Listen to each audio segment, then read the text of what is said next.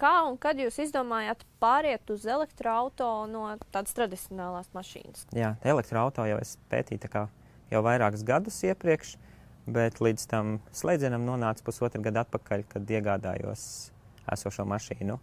Kādi bija tie apsvērumi? Vai jūs domājat par vidi? Kāpēc tieši elektroauto? Mēs jau, kā jau noteikti, ka daudzi mani manījuši TikTokos un visās citos portālos, esmu par IT, par gadgetiem, par tehnoloģijām. Izvēloties elektromobīles, vairāk tā kā biju salasījies un pamanījis tās ekstras un bonusus, ko piedāvā. Tur tas parkings bez maksas Rīgas satiksmē, tad sabiedriskās transporta joslas un nodokļu atvieglojumi. Tas bija tā kā vairāk. Vide tā bišķi nepārāk uz mani tas ietekmēja. Jā, tas ir labi. Kaut gan ir konspirācijas teorijas, lai izgatavotu to mašīnu, kad vide tieši otrādi tiek vairāk tā kā piesārņota nekā ar iekšdedz dzinēju mašīnām. Bet ilgtermiņā, ja to skatās? Tur arī ir strīdīgi jautājumi, tāpēc, ka pēc tam utilizēt tās pašas baterijas ir daudz sarežģītāk nekā pat uzražot. Tāpēc es neesmu no tiem, kas varētu apgalvot, ka tas ir ļoti zaļi. Vai elektroauto ir tas auto, ar ko jūs tiešām ikdienā arī braucat, vienīgais auto? Jā. Ikdienā es tikai un vienīgi tagad pārvietojos ar elektromašīnu. Un kā šī pāriešana no tradicionālās automašīnas uz elektroauto mainīja ikdienu? Jā, dažas lietas, kas ir, bišķiņ tā kā jāpāriet no tā, kad ir jāpieradina sevi, kad katru iespēju, kad ir iespēja palādēties, to vajadzētu tā kā izmantot, jo nav zināms, kad būs nākamā iespēja, tāpēc tas ir tas, kas ir vienmēr jāpatur prātā. Ja ir iespēja kaut kur palādēties, tad to vajadzētu tā kā izmantot. Tas nozīmē, ka ikdiena ir jāplāno mazliet vairāk braucot šādu auto. Dzīvojot privāti mājā, ne, tāpēc, kad es katru vakaru atceros viņu pieslēgt pie lādētāja līdzīgi kā telefonu, un pilnībā pietiek, man ir aptuveni range 350 km, un ikdienā es vairāk par 350 nenobraukāju. Līdz ar to man tas tā kā nesatrauc. Protams, ja plānojās kaut kādi tālāki braucieni, tad ir jāpaskatās kartē, kur palādēsies, un bišķi jāpārplānoja tas ceļojums. Tas ir tā kā ceļojuma jau sastāvdaļa. Jā, tas ir viens no tā, ko paskatīties, kur būs kaut kādas pieturvietas, kur apstāsies, kur atpūtīsies, kur palādēsies, kur kaut ko ieēdīs. Tā kā tiek apskatīts arī, kur varēs arī tieši uzlādēties. Par šo uzlādi runājot, vai tas ir dārgi mājās uzlādēt, piemēram? Mājās tas nav dārgi, tas sanāk lētāk nekā ar degvielu, bet, protams, ka tas bišķiņ ir atspoguļojās arī elektrības rēķinos. Tā kā man var arī fonā noteikti redzēt saules baterijas, tad es īsti to baigi tā kā nejūtu. Tas kompensē to man. Tad lētāk sanāk nekā liet degvielu. Jā, par to tas ir viennozīmīgi, jā. Tas ir viens no tādiem plusiem. Jā, uz konkrēto momentu, jā, nav zināms, kā nākotnē elektrības cenas var mainīties. Ko jūs uzskatāt par tiešām tādiem lieliem plusiem? Lielie plusi ir tas, ka tai mašīnai ir daudz mazāk detaļas komponentes, kas varētu sabojāties.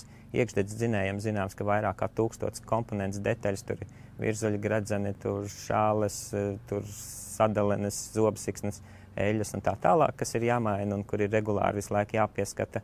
Šajā gadījumā Teslai tādas nav, un līdz ar to tas atvieglo ikdienu. Bet kaut kāds remonts un kaut kas tāds jau ir, vai protams, apkopjā? Jā, ritošā daļa jau kā jebkurai mašīnai, tur pie mūsu ceļiem un apstākļiem ir tā, ka ik pa laikam, protams, jāseko līdzi un ir kas jāmaina. Vēl kādi mīnusi varbūt? Varbūt tās cenas, kad pērkot to mašīnu izvēloties, protams, kad viņas ir augstākas nekā parastai iekšdedz dzinēja mašīnai, bet tā varbūt tās infrastruktūra tiem, kas dzīvo mikrorajonos daudz stāv mājās, ka tur varētu padomāt, kā cilvēkiem lādēties, jo tas varētu būt tā kā mīnus. Tie, kas dzīvo privāti mājās, es domāju, ka tie neizjūt tādas nekādas mīnus. Tie lielie plusi, ko jūs saskatāt no elektroauto? Patīkamais ir tas, kad apstājoties kaut kur pie krustojuma, nedzird nekādas trokšņas, skaņas, pilnīgs tāds kā klusums, plus vēl arī no degvielas tomēr ir visādas izplūdu gāzes, un to jūt arī citreiz salonā, un tas tā kā man liekas, kad ir patīkami pie tā ātri pierodu, un pēc tam vairs negribās. Un liekas vibrācijas, kas ir rūcot dzinējam parastās mašīnās. Troksnis tas ir tāds, bet pie tā ļoti ātri pierodu, un pēc tam vairs pat neizjūt to, kad viņš tur nav. ar ko elektroauto atšķirās no parasta, varbūt tās par to uzbūvi? Kas tur atšķirās? Nu, iekšdedz dzinējam ir ātrumkārba, tad ir sajūgs un kā kuram tur modelim vēl viss tās pārējās lietas, tur kārdāna un tā tālāk.